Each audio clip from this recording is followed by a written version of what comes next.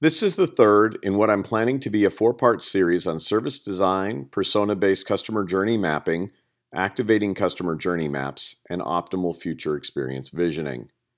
Given that we've set the framework for service design and persona-based journey mapping in prior posts, I'll focus this installment on how to use a customer journey map to affect positive change in your organization.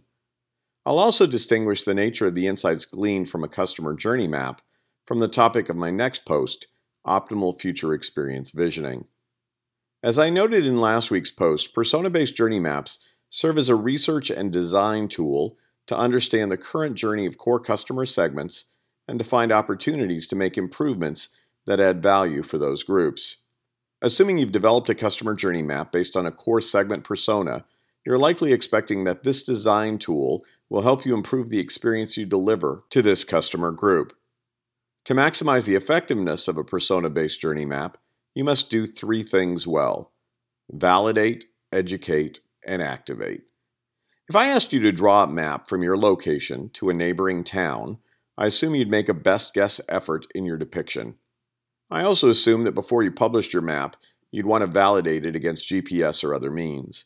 Even professional cartographers use a multitude of validation techniques to assure the accuracy of their renderings. The same is true with customer journey maps. Maps made by an inside-out view of the customer journey must be validated by an outside-in perspective. In other words, internal teams can draft your journey map, but customers must validate assumptions during draft creation to assure the actual journey of the persona segment matches the assumptions. Most team members aren't walking around thinking, wouldn't it be great if we had a customer journey map?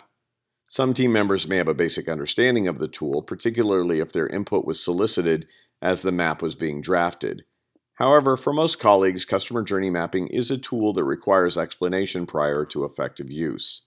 The basic level of explanation involves reading the map with all its icons and symbols.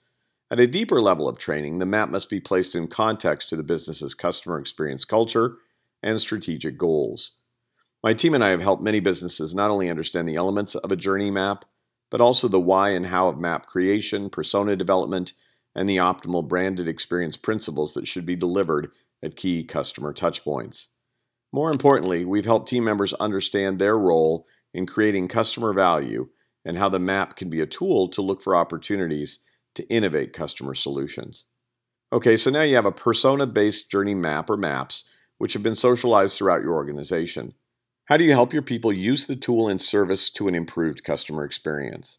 The short answer is cross-functional teaming and developing processes for collecting insights and vetting those ideas for systemic and efficient deployment. For most organizations, we talk about activation as a part of customer experience governance. An effective governance structure enables non-duplicative, high-impact, low-expense, low-effort ideas to advance quickly and stewards other initiatives through thoughtful evaluation prior to deployment. In all cases, governance structures are essential to streamline efforts and provide the support needed to foster high-value customer change.